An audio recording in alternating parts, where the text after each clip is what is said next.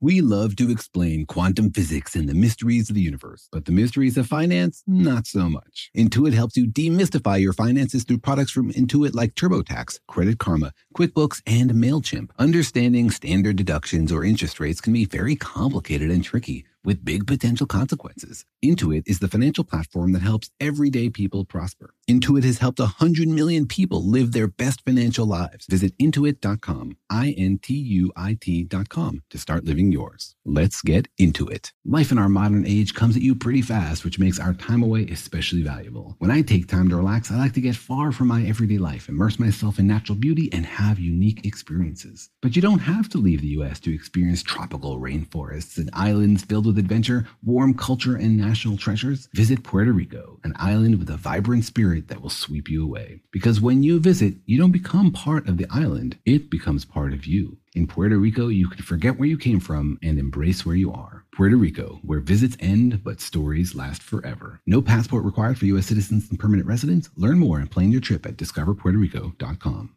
When you buy Kroger brand products, you feel like you're winning. That's because they offer proven quality at lower than low prices. In fact, we guarantee that you and your family will love how Kroger brand products taste, or you get your money back. So next time you're shopping for the family, look for delicious Kroger brand products, because they'll make you all feel like you're winning. Shop now, in-store, or online. Kroger, fresh for everyone.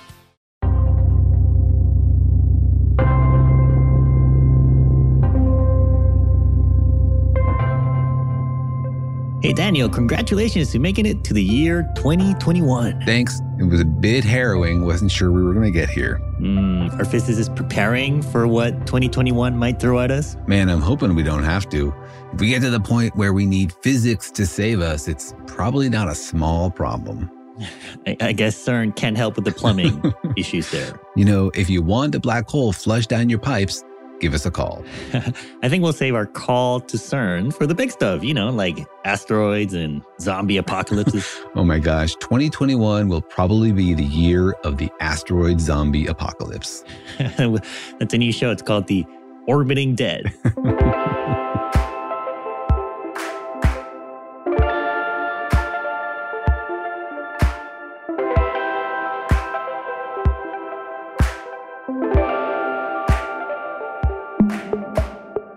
I'm Jorge. I'm a cartoonist and the creator of PhD Comics. Hey, I'm Daniel. I'm a particle physicist, and I love all science fiction except for zombie apocalypse movies. That doesn't count as science fiction to you? No, it counts as science fiction. I'm just not that into it.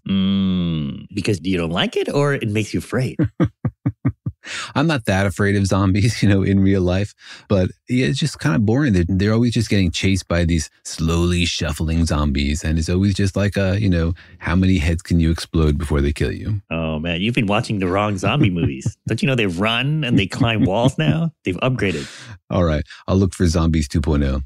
Welcome to our podcast, Daniel and Jorge Explain the Universe, a production of iHeartRadio. In which we tackle the biggest questions of the universe. We toss our minds into the depths of space and try to understand where everything is made and how everything works. We zoom into the littlest particles and try to wrap our minds around what they're doing and why. Our goal on this podcast is to literally explain the entire universe to you. Because there is a lot of a universe to explore, and there are a lot of mysteries out there, a lot that we don't know about the universe, about what it's made out of, what's out there, what can happen, and what is possible in this vast cosmos we live in. That's right. It turns out even 250 episodes of this podcast is not enough to explain the entire universe. It's a big place with a lot of mysteries, and we love talking to you about it, and we love hearing from you what you'd like us to break down. Yeah, even after 250 episodes, people still send us questions. We get questions through social media, email. Do people ever show up at your door, Daniel, with questions? You joke, but when we had classes in person, I used to hold office hours in person, and occasionally a random person from the street would show up and say they'd looked me up and came in with a question about the universe. So yeah, kind of. Wow. Is there a Zoom equivalent now for that? There is a Zoom equivalent. I have monthly public office hours where people can drop in and ask physics questions. Wow, cool.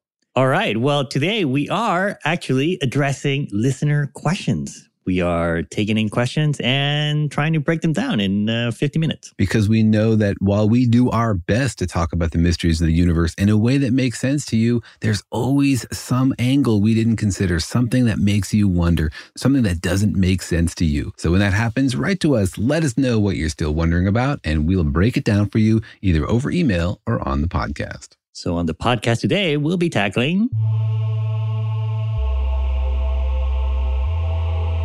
listener questions number 14. 14. This is our 14th episode. Yes. We are officially teenagers.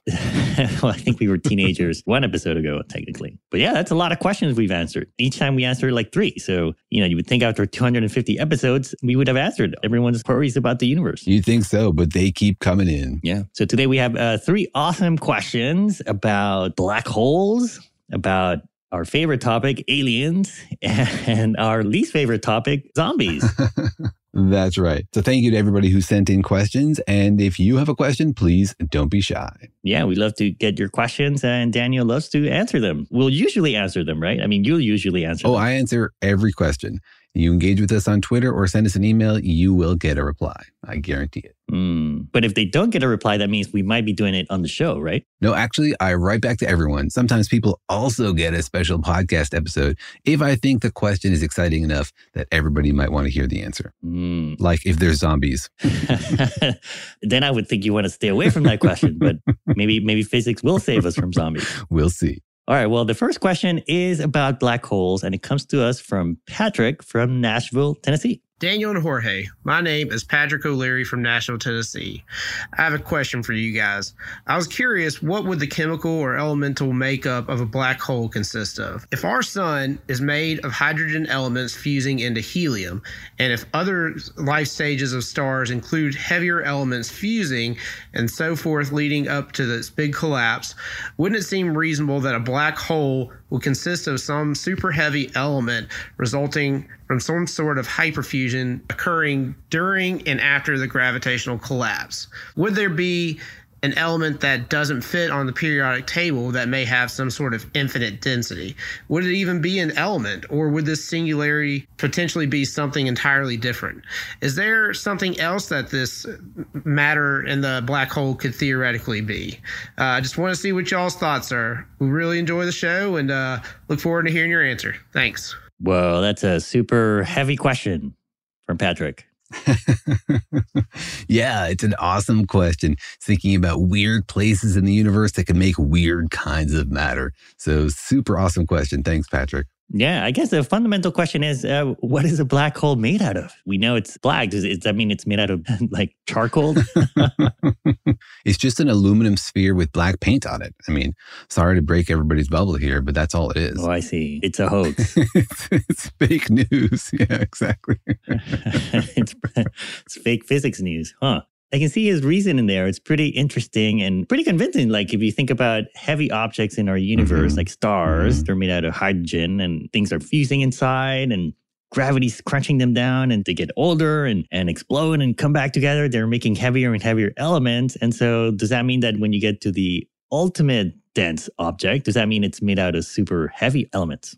Yeah, this is a super fun question. I thought it'd be fun first to think about like, what is the mass of the stuff that turns into the black hole? Like just before it becomes a black hole, what mix of stuff do you have there? And then we could talk about what happens to it as the black hole is collapsing. Like, does it form some new weird state of matter? Could you even call that an element, et cetera, et cetera? Oh, I see. Like the scene of a murder. Let's go back to right before the actual event and see what conditions are there. And then maybe that would tell us what happens when the actual black hole forms. Yeah, exactly. We're not murdering any iron here. I think of it more like cooking, and we want to make sure we understand what are the ingredients. We're just killing irony.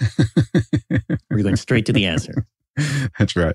Or we're cooking it up, one of the two. All right. Well, he mentioned stars because a lot of black holes come from stars, right? And stars collapsing or supernovae. Yeah. And so there's 2 categories of black holes. They're the supermassive ones at the centers of galaxies. But let's focus on the other ones, the smaller ones that are stellar black holes. And this happens when you have a star and it gets too heavy and the gravity sucks it in and eventually it becomes a black hole. And he's totally right that this is where heavy elements are made. I mean, the universe started with mostly hydrogen, and the way you get heavier elements is that you fuse hydrogen nuclei together to get helium, and then helium together to get heavier stuff, and you work your way up the periodic table, eventually getting to iron. And so in the center of stars are these conditions to take two elements and turn them into a new element, right? This amazing thing that we once thought was impossible, alchemy, actually happens all the time at the centers of stars, creating new kinds of matter. So that happens in our universe. That's pretty awesome. Yeah, because elements are just different combinations of the same three things, right? Quarks and electrons. And so, if you get something that has 3 quarks and 2 electrons, and you compress it with something that has 4 quarks and another 3 electrons, and you get something that's additive, right? Yeah, exactly. You just add them together. And to make a new element, though, what you need to do is to add a new proton to the nucleus. Like a typical atom has protons and neutrons, which of course are made of quarks, in the nucleus and then surrounded by electrons. To get to a new element, like to go from helium to lithium or something, you need to add protons, change the charge of the nucleus, and then add more electrons to make it neutral. The other thing you can do is add neutrons, right? If you add neutrons, it doesn't change the element, it just changes the isotope. Right? You've heard of like uranium-238 or uranium-235. That tells you how many nucleons are in the nucleus. They're both uranium because they have the same number of protons, but they have a different number of neutrons. Right. And so that's what's happening inside of stars, is that you're making these heavier and heavier elements, but only up to a certain point, right? Like you can build it up through carbon and silicon, but then you get to iron. Yeah, exactly. If you want to make super heavy elements, you can keep doing that fusion process, but only up to iron. Up to iron, it releases heat, and so it drives the reaction. It makes it happen more and more. Above iron, it absorbs heat. So you can fuse 2 iron nuclei together to make something heavy, but it costs you heat, and so it cools down the star. And that's why stars that build up too much iron inside them collapse and form supernovas, because it's the pressure from that heat that keeps the star from collapsing. So if the fusion actually causes the star to cool down, then it's actually encouraging it to collapse. It's working in the same direction as gravity rather than pushing out against it. And so that's why stars collapse after they get a big enough iron core. Right. And when these stars collapse, that's when you get the heavier elements, right? Because of the explosion or what? Well, actually, that's something we've only recently understood. For a long time, people thought that you got the heavier elements, gold and platinum, in that collapse or in the supernova that happened just afterwards. Because they thought maybe the conditions were crazy hot enough in a supernova to force extra neutrons onto an iron, and then those neutrons would decay into protons, and you'd end up with a heavier element. But it turns out that's not the case, that most of the gold and the platinum and the heavy stuff in the universe is not actually made in supernovas. Really? Huh. Yeah, and they learned this because they found bits of supernova in the ocean. What? Next to the seashells and crabs? What does a bit of supernova look like? Yeah, well, on the outer layers of the supernova are these little seeds, like heavy elements, which then get covered in stuff from the supernova and blown out into space. And these are special little grains, which you can later identify. And like our solar system is made up literally of stardust, right? Well, some of that stardust are these little grains from supernova, and you can find them and you can study them. And they've looked at them and they've tried to understand whether they have evidence in those grains for the formation of heavy elements. There's like particular signal you need that shows you that heavier elements were made during the supernova expansion, and they don't see them. Right? You need this marker, it's plutonium-244, and they just don't see them in these grains that they find buried in the ocean crust. But now we have another candidate for how we think those super heavy elements were made. What's a candidate? Well, instead of being created during the supernova, we think that sometimes these stellar collapses lead to neutron stars, these very, very dense objects that are not heavy enough to collapse all the way to a black hole, but are heavy enough to be this crazy new form of matter, just neutrons. And sometimes those neutron stars can collide. They can find each other in a binary system, and they can spiral in and form this collision. And those are the conditions you need to make gold or platinum or these super heavy elements. What? That's wild. Wait, so I know a neutron star is just like a giant mass of neutrons, right? You don't even have elements or atoms. It's just all neutrons. It's just all neutrons. It's like some new element that's pure neutrons and no protons. It's a weird form of matter that, frankly, we don't understand very well. And so you're saying sometimes two of those collide, like crash into each other. And then when in the crash, they create elements, or when they break apart, they create new elements? In the crash, they create those elements. And the fact that there's a collision sprays those elements out into the universe, which is why now we find those elements on Earth, for example. Most of the gold and the platinum on Earth, we think, is produced in the collisions of neutron stars billions of years ago. Wow. That's a weird sentence. A neutral collision. Like a collision that doesn't care.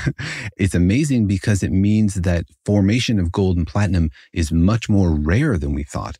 Neutron stars don't collide as often as you have supernova. But when you do have a neutron star collision, you make a lot more of these heavy elements than you would in a supernova. So for example, we used to think that supernova collapses produced about 1 moon's worth of gold. That's a pretty big chunk of gold. And we think like the universe was sprinkled with all these basically moons of gold. But now we think that it happens more rarely. But when it happens, when you get these neutron star collisions, you get like a Jupiter of gold. Whoa, that's a lot of bling.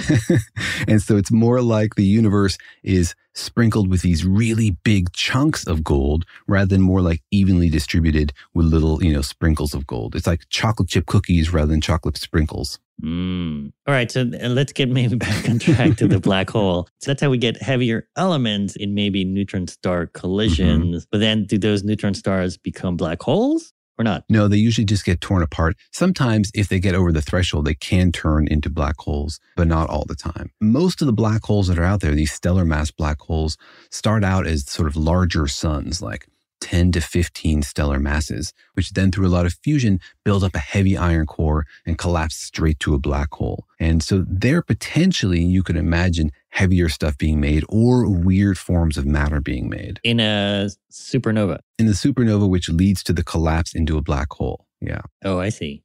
So there are heavy elements due to neutron star collisions, but when you get a black hole from a collapsing star, you may also make heavy elements. You might. I mean, it's not something we understand very well.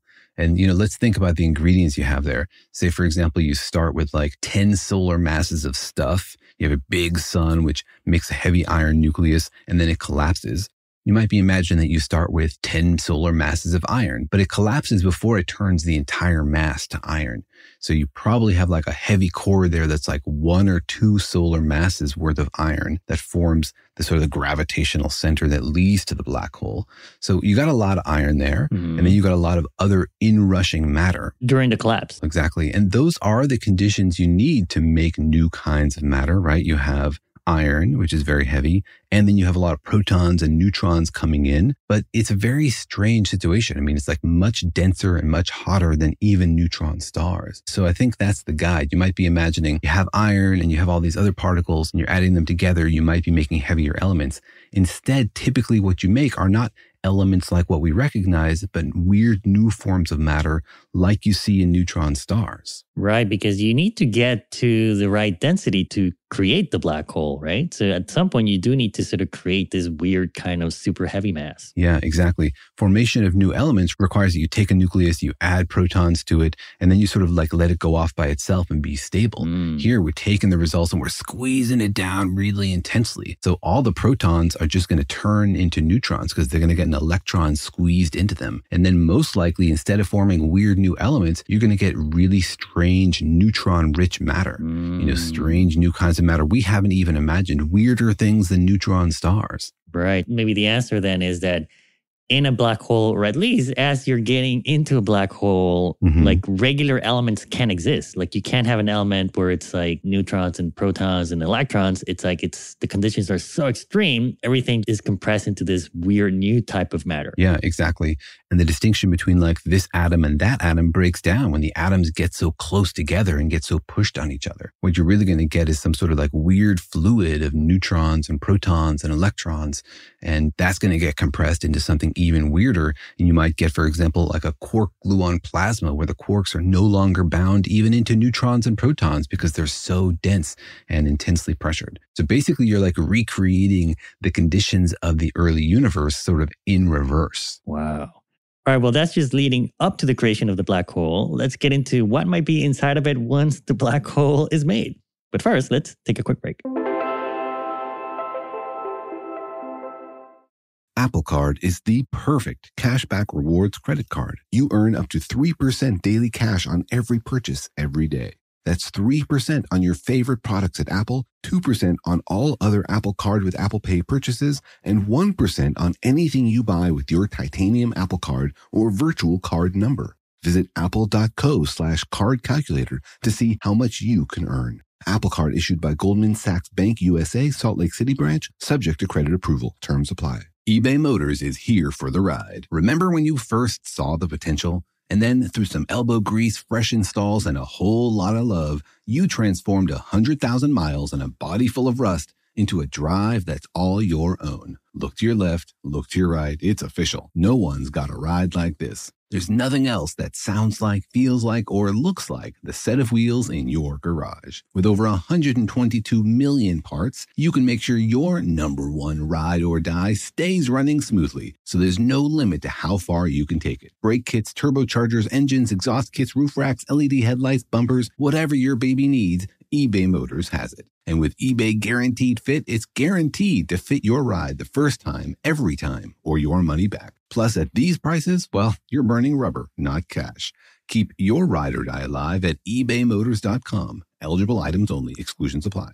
The financial universe out there can seem like a vast place, full of scary mysteries and exciting possibilities, but it can also be overwhelming to navigate, especially when you're first starting out in life. It feels sometimes like just one wrong turn could send you hurtling endlessly towards a financial black hole. But don't worry, you don't have to navigate the financial universe on your own. With the right tools, you can master the financial universe and chart your course with confidence. Intuit helps you navigate the financial universe through products from Intuit like TurboTax, Credit Karma, QuickBooks, and MailChimp. Intuit is the financial platform that helps everyday people prosper. Whether you're trying to manage your money or trying to run a business, Intuit gives you the confidence to take control of your finances so you can live your best life. Intuit has helped 100 million people live their best financial lives. Visit Intuit.com, INTUIT.com to start living yours. Let's get into it.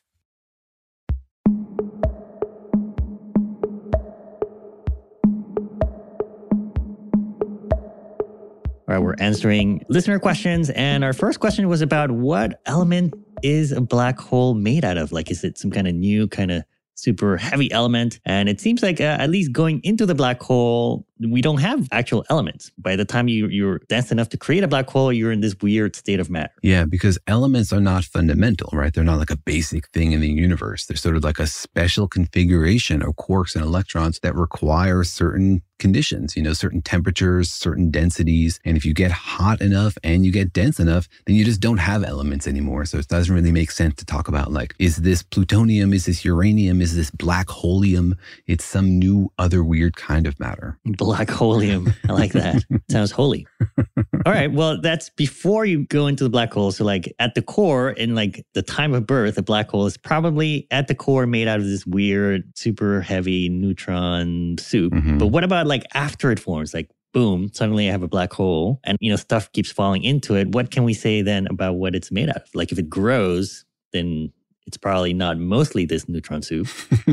That's right. We're talking about the super dense conditions that are going to be like at the very core of the black hole. What's sort of like on the outskirts of the black hole, just inside the event horizon, for example, but not super close to the very dense material at the center that's maybe forming a singularity. Well, we think that inside a black hole, space mostly works the same way as it does outside the black hole, except that it's sort of like oriented towards the center. So for example, if you toss a banana into a really big black hole, one where the spaghettification doesn't happen until you get close enough to the center, it'll just pass over the event horizon and continue drifting in towards the singularity. From its point of view, there's nothing special there at the boundary. It'll still be a banana. But for how long? First of all, didn't it get spaghettified? And Does that spaghettification also kind of get rid of elements? Is it a soup? Is it a banana soup by the time it goes in? It's definitely a banana smoothie by the time it goes in. When you take a banana, you make it into spaghetti, and then you put that spaghetti in the blender, and you get a smoothie. Banana spaghetti. That's probably not very popular in Italy. What kind of sauce? Or wait, can you put Parmesan cheese on banana spaghetti? It's gluten-free, though. That's a good thing. As you approach the center of the black hole, then obviously the tidal forces are going to be very, very strong. That's the difference in the gravitational force between one side of the banana and the other side of the banana. That's what's responsible for the spaghettification. It's going to pull it apart. And then as it gets closer and closer, those tidal forces get stronger and stronger, pulling those little bits of the banana apart further and further. And then eventually, it's got to hit some really dense part of the black hole, some place where the matter is really dense. And then it'll just, join whatever that is. Whatever that is that an official element in your physics table? That's the official way of us saying we really just have no idea what's going on at the center of the black hole. So yeah, whatever that is. So then that's kind of the real answer, because all these things that we think might be happening beyond the event horizon, we don't really know, right? For sure. We don't really know for sure. And there's sort of two directions in which we don't know. Like, we don't know from a sort of nuclear physics theory perspective what happens if you squeeze neutrons together even harder than the conditions of a neutron star. Like, we can't do those calculations right now for a neutron star. Like, we can't sit down on a computer and simulate a neutron star because the calculations are too difficult. So even heavier than that, even crazier conditions, that we also cannot do. Also, from a sort of like black hole theory point of view, we just don't know what the distribution of matter is inside the black hole. General relativity says there's a singularity of infinite density, but we know that doesn't really make sense, and quantum mechanics says it's impossible. So there's a lot of questions about what's going on at the heart of the black hole, not just like what is the matter made out of once you get there. All right. Well, it sounds like the answer for Patrick is that a black hole is made out of, we have no idea. Exactly. Or black holium. It's kind of a mystery, but we know that when you make a black hole, it's not like an element. There aren't any elements inside. Mm-hmm. It's more like this kind of hot mess of a soup of neutrons. Mm-hmm. Probably. Exactly. All right. Let's jump into our next question, which is about aliens from space. So we have a question from Ignacio, and he's from Jupiter. Is that Jupiter, Florida? No, I'm not sure if he's talking about Jupiter, Florida, or Jupiter, the solar system. He might actually be an alien. In which case, why is he asking us? All right, everybody, get ready to listen to the first message from Alien. His name is Ignacio. Here is his question. Hi, I'm Juan Ignacio from Jupiter, apparently. My question is, we are always wondering how it would be to receive a message from an advanced alien civilization. But if we were to discover indisputable evidence of an alien civilization existing in a faraway planet that is roughly equal to us in technology, how could we send them a message? How will we make ourselves known to them? All right. That's a pretty cool question. The question is, if we ever find evidence of aliens, like if we get a signal from far away or like we figure out there are aliens out there, how can we ever reach them or call them or text them or send them a DM? Yeah, that's a really fun question. I mean, I always like to think about what it'd be like to get that message. But then it's really interesting to wonder, like, how could we respond? What technologies available to us? And what should we say? Yeah, like, I guess if you find that there are aliens, like, the next star over, like 4 light years away or 30 light years away, like, do we have technology that can beam a message that far? We do, or at least until very recently, we did. You probably heard of the Arecibo radio telescope. That antenna can receive messages, but it can also send messages out into space. It's a giant dish. Wouldn't we want something more, I guess, focused? Or can that do like a focused beam of message? Well, the dish allows you to basically capture a bunch of the message that's put out by the antenna and focus it all in the same direction. Right? That's the idea behind a parabolic dish, is that it bounces off the message from the antenna all in a parallel direction. So it allows you to create a directional beam. And a directional beam would be very, very important. Otherwise, the power of your message would fall really, really quickly as it got further and further from Earth. Right. Like if you transmitted like in a broadcast antenna, it would just kind of spread out in all directions. And by the time it gets to, 30 light years away, they probably couldn't hear it. Yeah, exactly. Just like a candle in the dark, it's very bright close up, but it falls off like 1 over distance squared. And so twice as far away, it's 1/4 the intensity, and 100 times away, it's 1/10,000th the intensity. And so I've actually done this calculation to figure out how far away could an alien planet be for us to hear a message using Arecibo. And it turns out that if they have an Arecibo-sized telescope and they're broadcasting in every direction, we would have to be within 1 light year of their planet to hear it with our Arecibo telescope.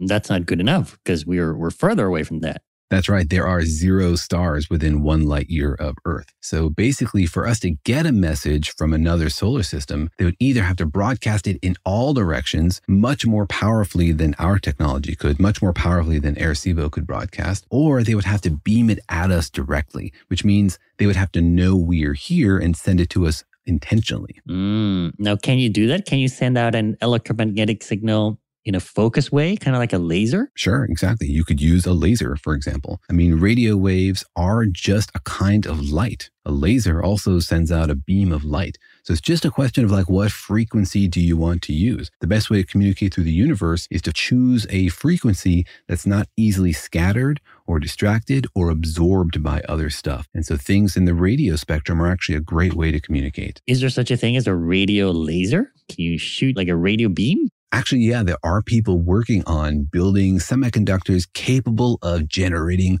radio frequency laser beams. So that would be super cool. That's one way to communicate with aliens, is to send them a message basically using electromagnetic radiation, which means, light or ultraviolet or infrared or radio, somewhere on the spectrum.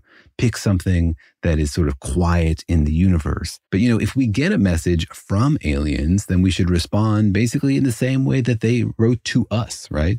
If you get an email, you don't then send somebody a text. Why not? That's totally inappropriate, man.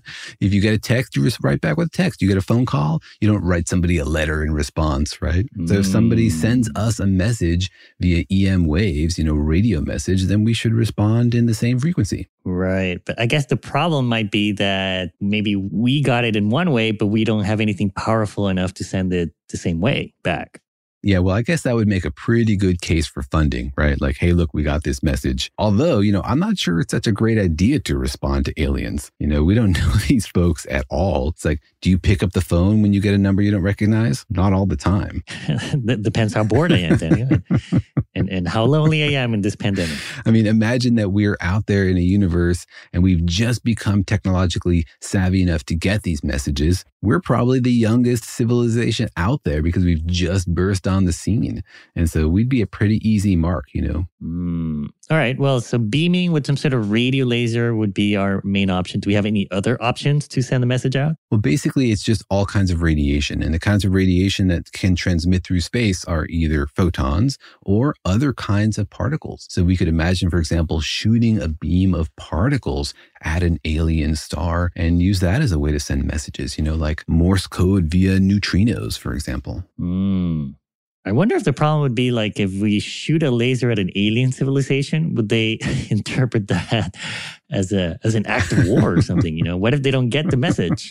What if it just goes over their head and they're like, they're shooting at us? Well, I would encourage us to not use, for example, Morse code in nuclear explosions. But I think that a laser beam would not be interpreted as an act of war. I mean, by the time it gets to them, it's going to be so faint, they would have even trouble picking it up. So if they interpret that as an act of war, then they were just looking to start something.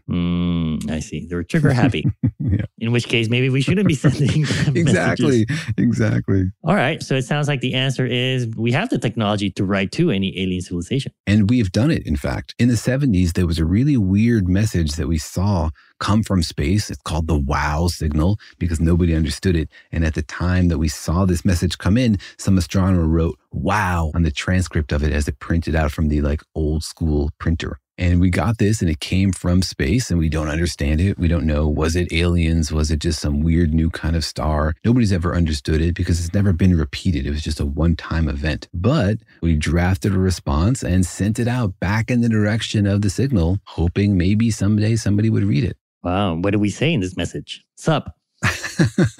We said, new phone, who dis? No, what we did is we communicated something about where we live and how our life works. We showed them our number system.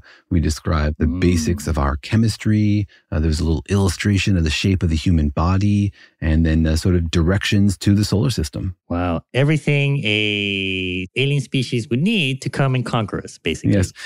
All of our passwords. Our biggest weaknesses. Exactly. Our save words.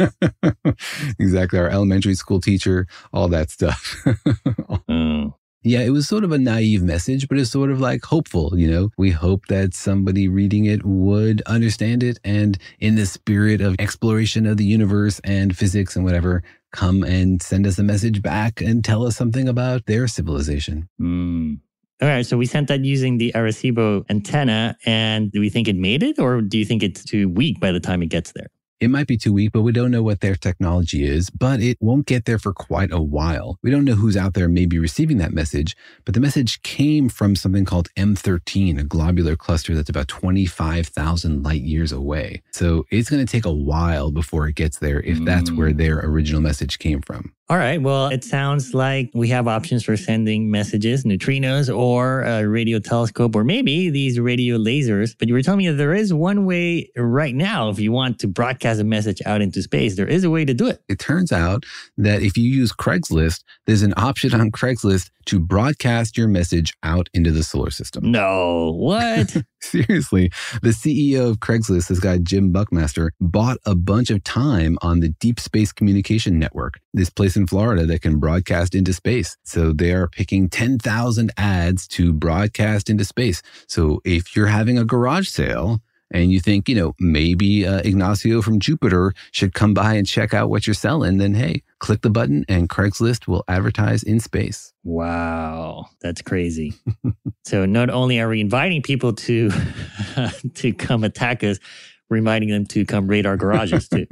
Like, I don't want my junk to just reappear somewhere else in the neighborhood. I want it off planet. Well, we do have a lot of junk, and it would be good if an alien came and took away all of our unused and outdated toys. Hey, one species junk is another species gold, right? So yeah, maybe they love old televisions and satellites. All right. Well, thank you, Ignacio from Jupiter, for that question. And now let's get into our last question about zombies. But first, let's take a quick break.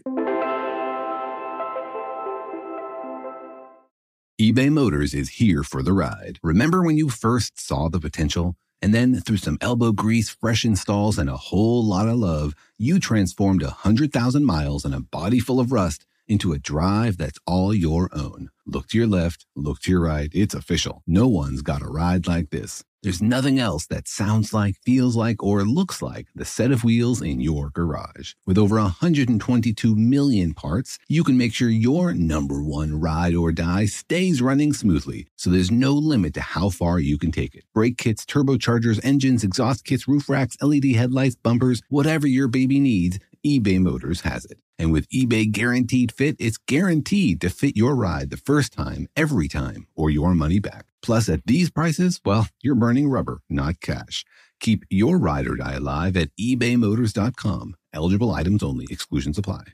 The financial universe out there can seem like a vast place, full of scary mysteries and exciting possibilities, but it can also be overwhelming to navigate, especially when you're first starting out in life. It feels sometimes like just one wrong turn could send you hurtling endlessly towards a financial black hole. But don't worry, you don't have to navigate the financial universe on your own. With the right tools, you can master the financial universe and chart your course with confidence. Intuit helps you navigate the financial universe through products from Intuit like TurboTax, Credit Karma, QuickBooks, and MailChimp. Intuit is the financial platform that helps everyday people prosper. Whether you're trying to manage your money or trying to run a business, Intuit gives you the confidence to take control of your finances so you can live your best life. Intuit has helped 100 million people live their best financial lives. Visit Intuit.com, Intuit.com, to start living yours. Let's get into it. You know that feeling after you've done a deep spring clean of your house when you realize, wow, how have I been living like this? It's kind of like how you feel when you find out you've been paying a fortune for wireless, while Mint Mobile has phone plans for $15 a month when you purchase a 3-month plan. Wow, how have I been affording all this? So it's time to switch to Mint Mobile and get unlimited talk, text, and data for $15 a month. Personally, I've used Mint Mobile, and the calls are always so crisp and so clear. All of their plans come with high-speed data and unlimited talk and text delivered on the nation's largest 5G network. So it's time to ditch your overpriced wireless and go with Mint Mobile's limited time deal for 3 months of premium wireless service for $15 a month. To get this new customer offer and your new 3-month unlimited wireless plan for just $15 a month, go to mintmobile.com/universe. That's mintmobile.com/universe. Cut your wireless bill to $15 a month at mintmobile.com/universe. $45 upfront payment required, equivalent to $15 a month. New customers on first 3-month plan only. Slower speeds above 40 gigabytes on unlimited plan. Additional taxes, fees, and restrictions apply. See Mint Mobile for details.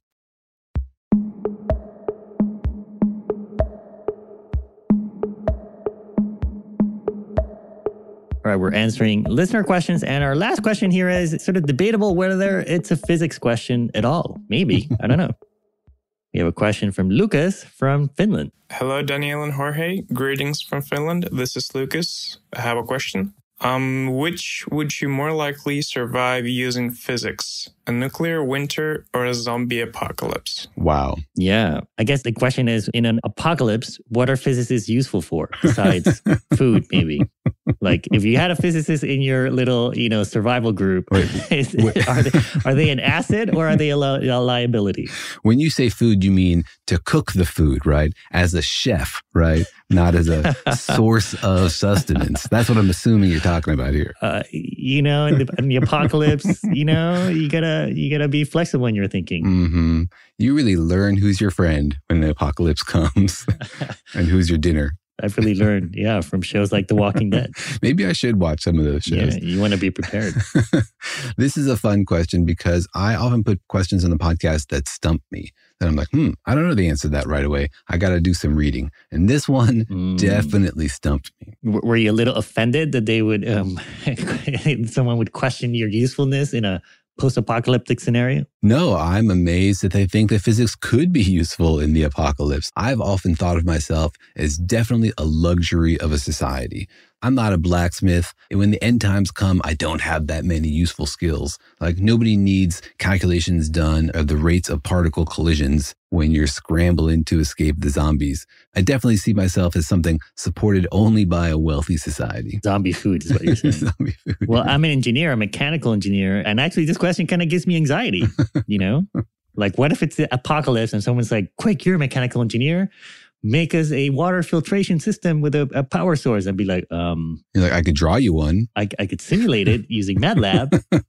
I could send the order out to a machine shop. Yeah, it'd be kind of difficult. It tells you something about how far we've come from all being like self-sustaining little societies, that can live off the land and do everything for themselves. We're so far developed as a society. We're so specialized that if society fell apart, a lot of us would find ourselves useless. All right. So I guess the question from Lucas is that if you're a physicist, or if you knew a lot about physics, which one would you most likely be able to survive? A nuclear winter or a zombie apocalypse? Yeah, exactly. And so a nuclear winter, right? That's a scenario where you have a nuclear war and a large fraction of humanity's arsenal of nuclear weapons get exploded and they send into the atmosphere a lot of dust and ash and all sorts of stuff. And then basically you block out the sun. So you get this layer of cloud which blocks out the sun from a significant fraction of the planet, causing an artificial winter. So it's basically constant winter. Yeah, like a permanent winter. Yeah, like a permanent winter. And, that can be like a runaway effect because plants need sunlight. And without plants to grow, then you're not going to get food at the bottom of the food chain. And then us apex predator, us physicists and mechanical engineers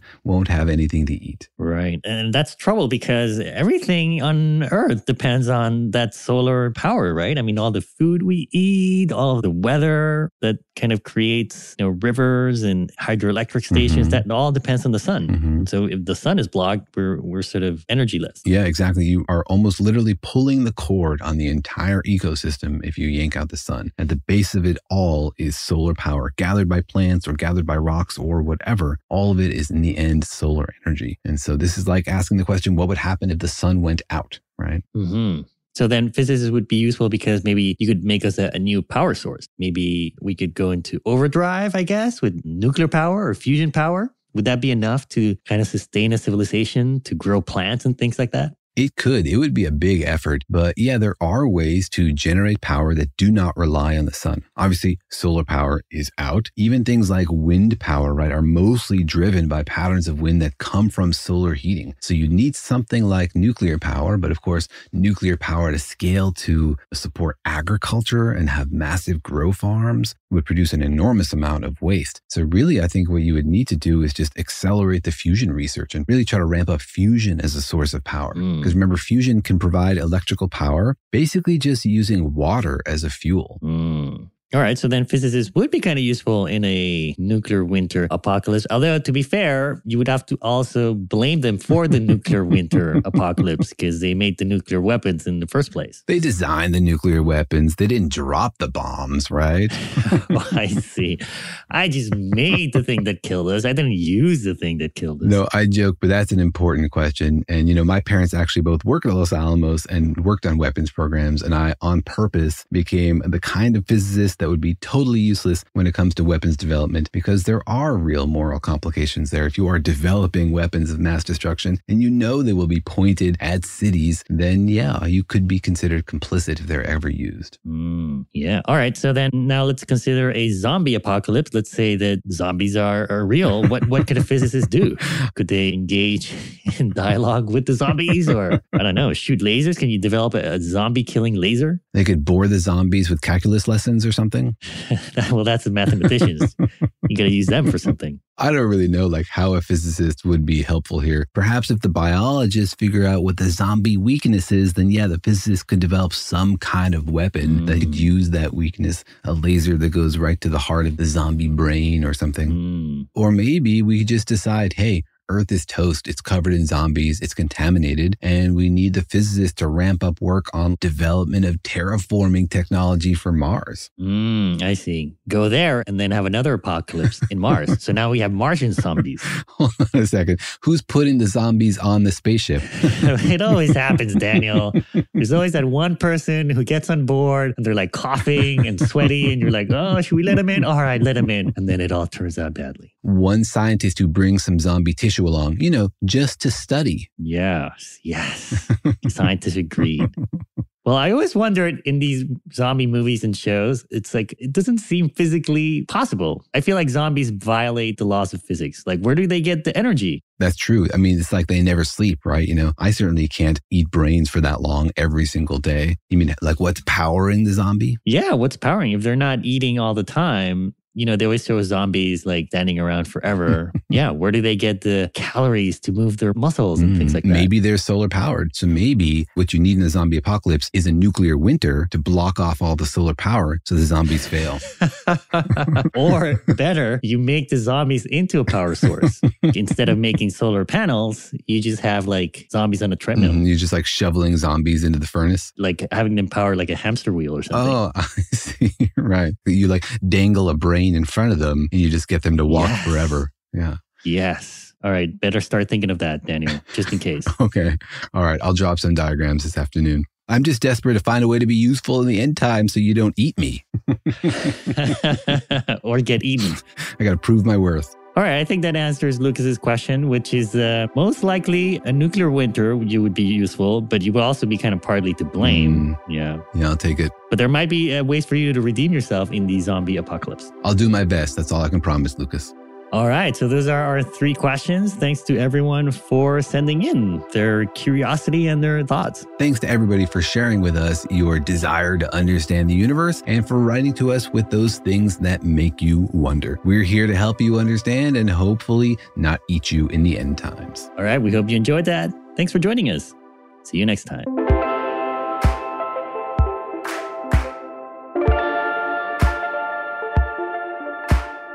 Thanks for listening, and remember that Daniel and Jorge Explain the Universe is a production of iHeartRadio. For more podcasts from iHeartRadio, visit the iHeartRadio app, Apple Podcasts, or wherever you listen to your favorite shows.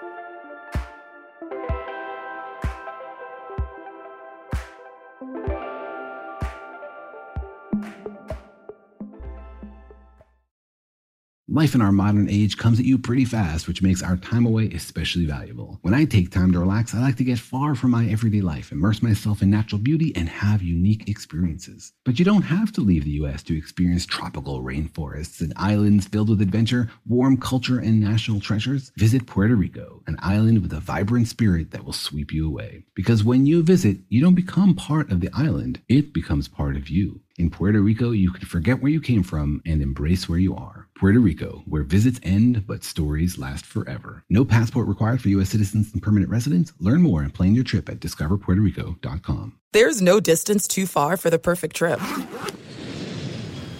Hi, checking in for... Or the perfect table. Hey, where are you? Coming! And when you get access to Resi Priority Notify with your Amex Platinum card... Hey, this looks amazing. I'm so glad you made it. And travel benefits at fine hotels and resorts booked through Amex Travel, it's worth the trip. That's the powerful backing of American Express. Terms apply. Learn more at americanexpress.com/withAmex. We went from normal life, healthy child to acute lymphoblastic leukemia, or B-cell ALL. The St. Jude team came up to get CJ via ambulance. Shortly after that, I noticed a rainbow. It meant that there was hope. We were driving into hope. To have hope is to have your child healthy, and we have that because of St. Jude. You can help kids fight childhood cancer. Please become a St. Jude Partner in Hope today by visiting musicgives.org.